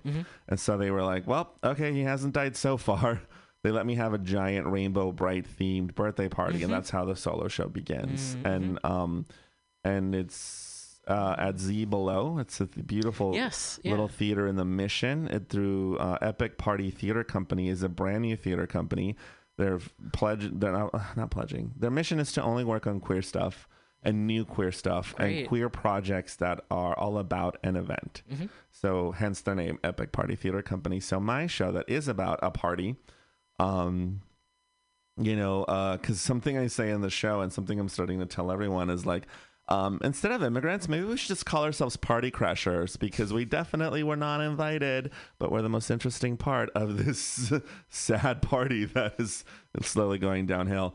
But and like a party starting to suck, and then a party crasher shows up and makes it like so much better. I feel like that's how immigrants are, because so many amazing things exist now because of immigrants and because we came to this country to make it better. So yeah, the show is not that long. It's only like an hour long.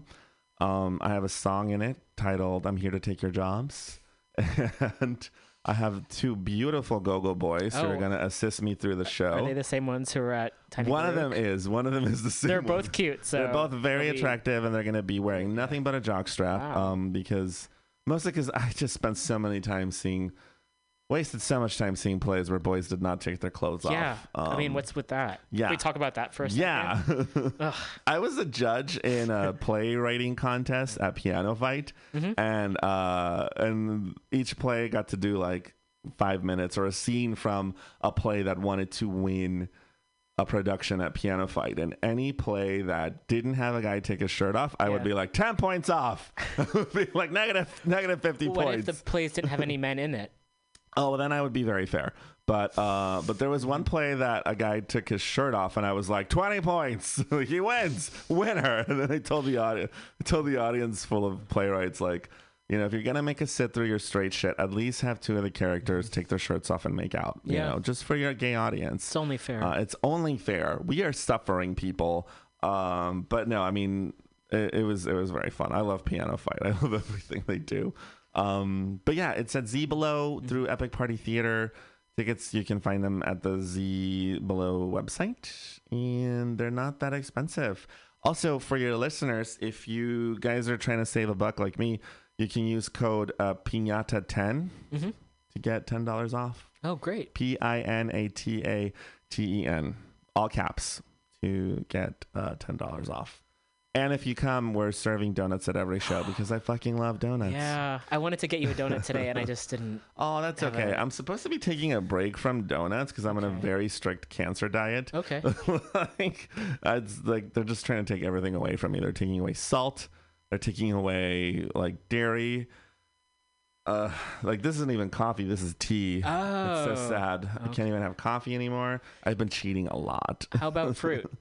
I can eat fruit. I've got apples and persimmons. Oh, I might steal an apple. Yeah. After this, I'm going to rehearsal to keep working on Loving the Time of Piñatas so that I can do a really good show for people when you come see the show. Yay. So butts, donuts, Mexican immigrants. The show has everything. And piñatas. We'll have piñatas there. Oh, nice. And also, hopefully, we'll be selling merch and hopefully be selling some Tiny Baruch stuff. Yeah.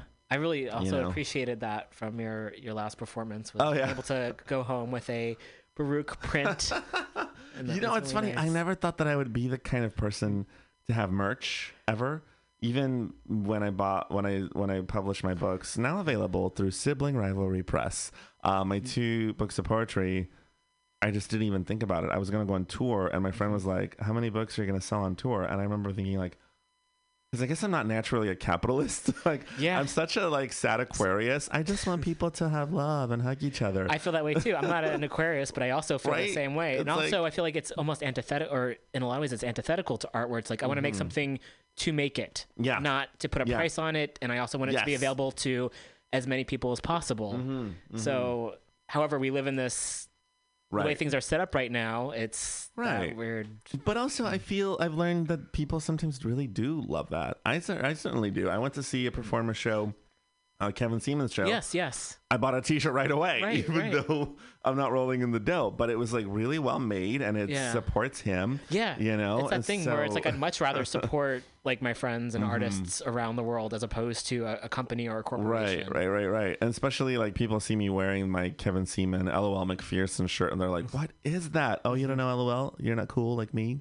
This is amazing. You should join our fan club." But yeah, it's weird having merch now. I mean, especially at my Tiny Baruch show afterwards when I was signing books, and my friend who runs Muni Diaries, who it's an amazing show you should all go to. Okay. Someone walked up to her and she was like, "Hi, would you like a print, a book of poetry, or a T-shirt?" I looked at her like, "Oh God, that just hurt my insides." And she was like, "What? Why?" I was like, I don't know. I just feel so dirty. You know, like the socialist, like anti-capitalist in me was like, oh God, and she was like, "You have a lot of cancer bills. You should just let people buy your fucking merch." And I was like, "You're right. You want all three.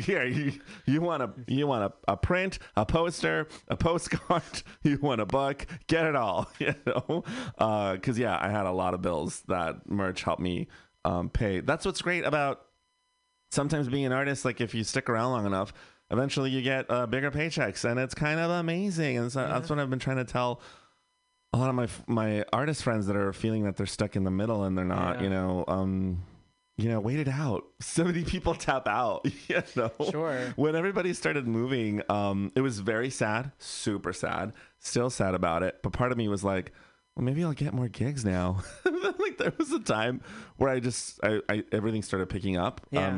There was back in 2009, I had maybe 2 gigs a year. Now I have about, when I'm really hustling, I have about maybe 5 paid shows a month. That's a lot. Which is really great. And sometimes there's more. I've definitely had months where I've had like 15 to 10 shows, which I'm really, really, knock on wood, grateful for. But part of me, I have so much imposter syndrome and deep low self-esteem. Gen Xer self-esteem, like low self-esteem, that I'm like, am I getting better at what I do? Or is it just that so many people are leaving the Bay Area, they have no choice? They're like, should we get this guy? No, he moved. What about this guy? She was evicted. What about this person? No, they moved to Canada. I guess we'll book the fat Mexican again. And I'm just like, hola. What do you need? You need stand-up? You need poetry? I'll do it. I'm here for all of you. But I mean, I might even do burlesque if it pays, It does. I mean, some of my friends do burlesque and it pays really well. And even though I have incredibly low body self-love, even though I work hard to try to not hate my body, it's so amazing that there's people out there that are like interested in it. Thank the gay gods for chubby chasers. Otherwise, I would never get laid. God bless them. Goddess has blessed them. If you are a hot, rich billionaire who is into fat Mexicans, talk to me after the show. I am here for you. So, yeah. Wow. I usually say that during my shows as well, just in case. It's never worked. I'm just worried about, I think billionaires are all pretty evil. Oh, yeah, so totally. Oh, yeah. If one of them wants to redistribute their wealth. That's what I meant. Yeah. I mean, or at least buy my mother a house. Yeah. I just, because someone asked me, like, if I wanted to, they're like, "Oh, you're working so hard, to be famous." And I was like, pause. Yeah. I don't really think I want to be famous. Yeah. And they were like, "Why?" And I'm like, because literally, like, that shit changes you. And I see so many people just not just change, but sometimes nothing they do works. One of my good friends is getting kind of famous. I'm not going to say who they are, But they said, Can you tell me after the show? I might. They said one thing. I forgot what they did, but like it was completely misunderstood. Yeah. And everybody's like starting to hate them now because they're everywhere. No. They're everywhere, and I certainly have that fear. And it's not that my fears are paranoid. I was at a coffee shop like 2 years ago, and these two writers, who I won't name who they are, were behind me. They didn't know I was there. They were trying to curate a show, and they were like, "Who should we put in this poetry show?" And they were like, "Definitely not that Baruch guy. I'm so tired of seeing him everywhere." And I was like, "Oh no, I'm getting J-Lo'd." like everyone's tired of seeing me. Oh no, but I haven't even like quote unquote made it yet. So I want to like at least make it a little bit first before people start getting tired of me. Which I hope people don't start getting tired of me. And if they do, that's why I have a day job. So, I like to always have a plan B. Yeah. And I think that's why I like doing all the stuff I do, because eventually if I ever get tired of performing, I might just go back to painting. Yeah. Yeah, I painted for a bit. Find a cabin somewhere and like paint, watch porn at night, wake up, Not a bad life. Have some yogurt, paint some more. I could see myself being like that old guy in the cabin near the sea who just paints all day and is like, "Come in, young man." Like my next model just comes in, some 24-year-old. So I can paint them, and then like, "Okay, shoo, go away. Here's your money. Get out of here." Buy my poetry book. Oh, you were a painter? I used to, yeah. That's I painted once in New York. Yeah, I didn't know that. I just gave them away because I moved a lot, and I ended up just giving them away. But I miss it. Like I miss making visual art. I miss making art, and that's that thing where trying to find the time, not find the time, but make the time. I think, and I definitely identify with a lot of what you've said in terms of getting older and not being able to go out as much or having the energy to, and also just pick and choosing where I do decide to go and spend my time. So, and then also recognizing that there's maybe there are things happening, but I think maybe there's not as much go, and then and like what do I have the energy for, and what do I decide to do, and like I miss that a lot. Yeah, I started, to be honest, because I was like you, I painted and then I stopped, and I felt so disconnected from it for years, and then sometimes it like hurt a little. I would see someone drawing and enjoying themselves, and I would just get so sad. I'm like, "Oh fuck, I really miss that." Yeah. But then I would try myself, and because I was out of practice and I hadn't done it for so long, I had so much pressure, and if I sucked, I would get so mad thinking about I'd be so good if I had never stopped. Finally, I was in San Antonio, and I was in a workshop on nonprofit art stuff. That was really informative, really well done. But to me, I was so bored, and to not die, I started doodling on this piece of paper, and this woman sitting next to me saw it and just gave me the sketchbook she had in her backpack. She was like, here, draw something. And I was like, all right. So I just started drawing different things that she was also bored. Yeah. She was like, draw a cat. And I drew a cat, and she just was like throwing random shit at me, like, draw an Ewok. I was like, an Ewok? So I drew an Ewok, or like my version of an Ewok. And that was so relaxing, and it helped us pass the time, that I just always started keeping a little notebook with me and doodling random shit. I mean, if you go to my Instagram, which I hope you all do, please follow me on Instagram. I have no Instagram followers. A lot of my earlier Instagram posts are just random doodles of spaghetti. One day I was bored and I was like, I'm gonna draw spaghetti. Like, no pressure though. I had no pressure to, like, I think that when that happens, I will stop Tiny Baruch. Like if I get to a point where Tiny Baruch feels like a job and I have a lot of pressure to make him amazing, then I probably will have to stop, because it's about me relaxing. Yeah. So I recommend you get yourself a little notebook, and just next time we're about to go to sleep, just draw something fun for yourself. Fuck everyone else. Or something from the day. Even don't even show it to anyone. I didn't. There's so much stuff that I draw that I don't show anyone at all. And I also do a lot of commission work, and a lot of it is I do portraits of genitals. To make a little bit of extra cash, because the city is expensive, and a lot of those people don't want me to post it anywhere, especially men do. Men love having me post a picture of their dick on Instagram if they've paid me to do a portrait of it. When women pay me to do portraits of their vaginas or their wife's vagina, they're like, no.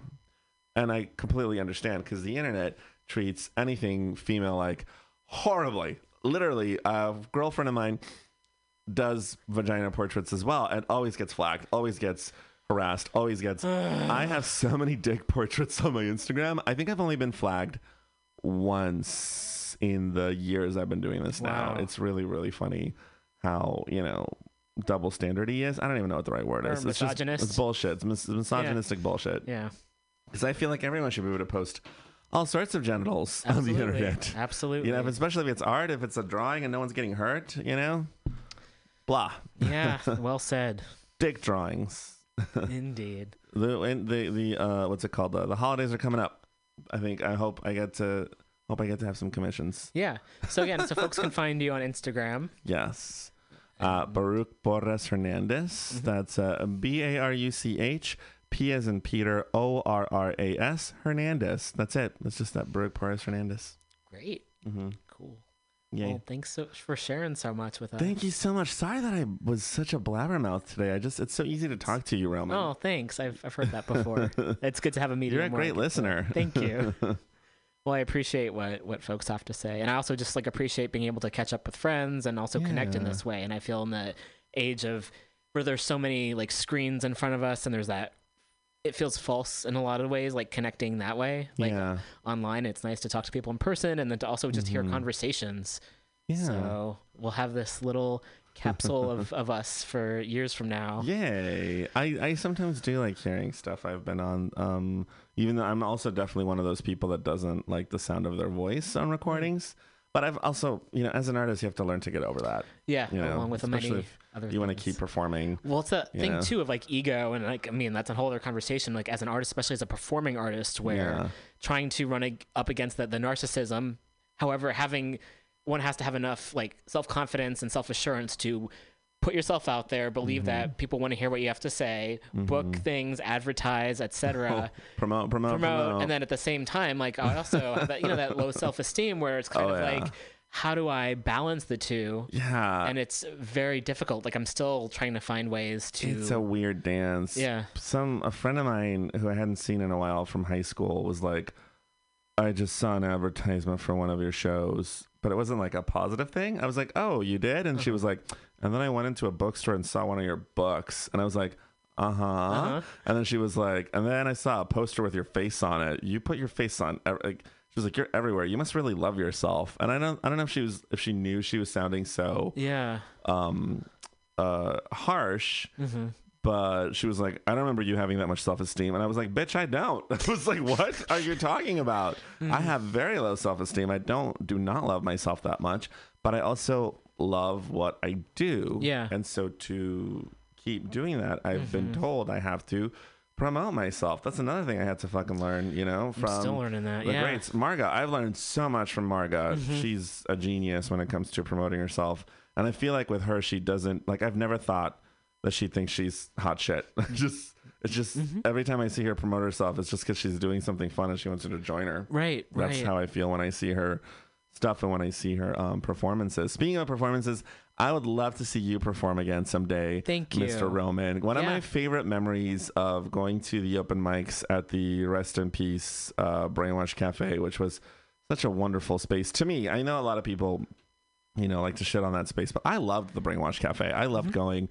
But mostly because I realize now I would go with friends. Yeah. Or I would go on nights when I knew other queers were going to be there. And I think you and I went one night. Yes. And you did a set that was just so funny. And all the comics leading up to when you and I performed had been so homophobic. Yeah. You did a set kind of responding to all the homophobic shit the straight comics had done. And it was hilarious. It was so funny to watch this sad little straight guy squirm because he knew all your jokes were calling him out and they were on the spot. They were landing. I don't even remember. I think I remember some of them. It was great. And so I miss you performing. I miss seeing you do your thing, especially at the Queer Open Mic. So hopefully I can see you come back someday. Yeah, but you are performing, right? I mean, you said you just did a show with Jesus. Oh no, Jesus was here on this show. Oh, okay. Promoting his show down at the San Mateo Pride center. However, I would like to get back into it. Yeah, I miss when you're it. ready. Yeah, When you're ready. if there's any invitations out there, I would. That's kind of, it's like having a deadline. It's like that Right. kind of thing. Or if someone invites me to do something, then I'll make it happen. Right. So I'll put that out into the universe. Yeah, tell the world. Yeah, just how many dead Nazi jokes? I don't know. Hey, we all. Never we enough. all love that shit. That's something I'm. It's funny how other countries can do that. But here, there's so many white supremacists controlling the media. We kind of can't do that. That's so weird. That's really weird. That it's like, oh no, you might hurt a Nazi's feelings. That's the point. What? They don't have Right? feelings. What? Fuck them. Yeah. Like that is just. I never in my life thought that I would live in a country that is like. But white supremacists have rights too. But I mean, that's the history of this country, though. yeah. Unfortunately, which that we. True. I mean, a lot of us weren't you taught. are correct. So, yeah. But let's not end on a terrible. Don't want to end on a note. terrible. Come to love in the time of being at us. Invite Roman to perform at your shows and pay him a lot of money because he Thanks. is funny and adorable. Thanks, Baruch. I Yay. feel the same about you. Mwah. All right. Well, we'll put on some music, some more Me llamo Sebastian, and we'll wrap up the show. Thank you so much. Yeah, thanks for being here. We can keep chatting while I get this up and running.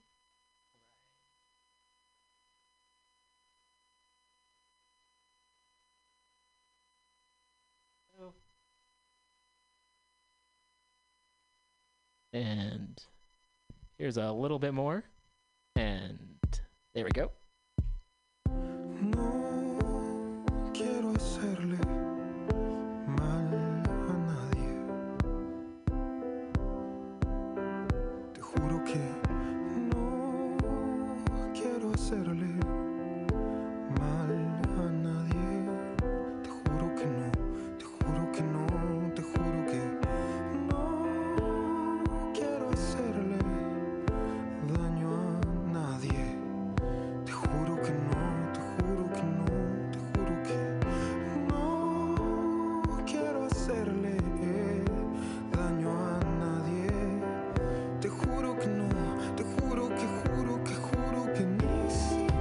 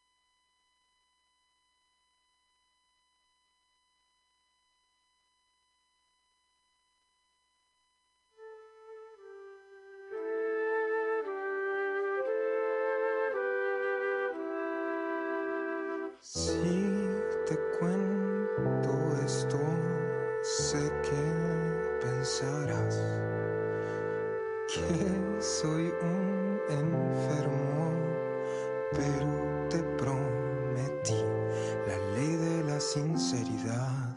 Y aunque me da vergüenza espacial, te quiero decir que el otro día, justo al despertar, con tus pecas rojas no pude esquivar un combo de felicidad. Fantaseé por un momento que si Bowser me mataba en su castillo no importaba más, era perfecto, que no buscaba más vidas extras ya. Sí.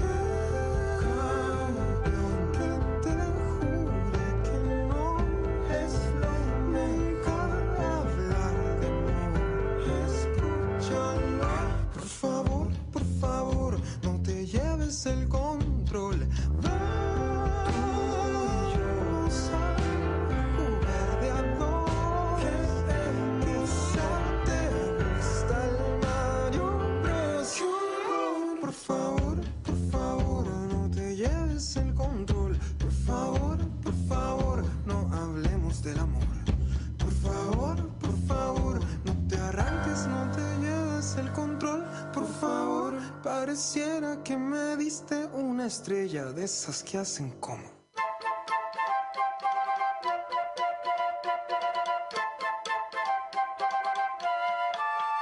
Tal vez en tu criterio es un problema mental que esté obsesionado con los monos de Nintendo, pero te prometí la ley de la sinceridad.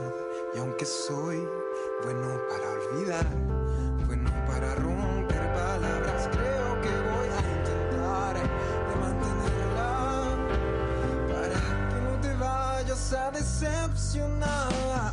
Sé que te juré que no, nunca hablar de amor. Escúchame, por favor, no te lleves el control. Vamos a jugar de a dos. Quizás te gusta el Mario Bros. Por favor, no te lleves el control. Por favor, no hablemos del amor. Por favor, no te arranques, no te lleves el control. Por favor, basta ya no estamos en edad. Basta ya, el cartucho sin soplar. Basta ya, por favor, no hablemos del amor. Por favor, ya no estamos en edad para pelearnos el control. And that'll be it for today's show. Thanks again for listening in. Thanks to Baruch for being here. Feel free to check out the archive at MutinyRadio.fm. We've got shows going back the last few years. Also, if you'd like to support this show, we're collecting some funds to help pay the dues here at the station. Big thanks to the folks who do chip in. You can go to patreon.com/weeklyrev. For news and all that stuff, you can follow me on Twitter at ROMANRIMER. And that'll be it. So thanks. We're broadcasting on Wednesday, so just the November 20th. So keep that in mind when this is played again on Friday. Okay, everyone.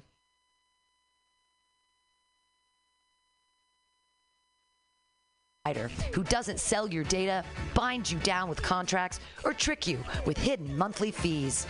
We're honest, local,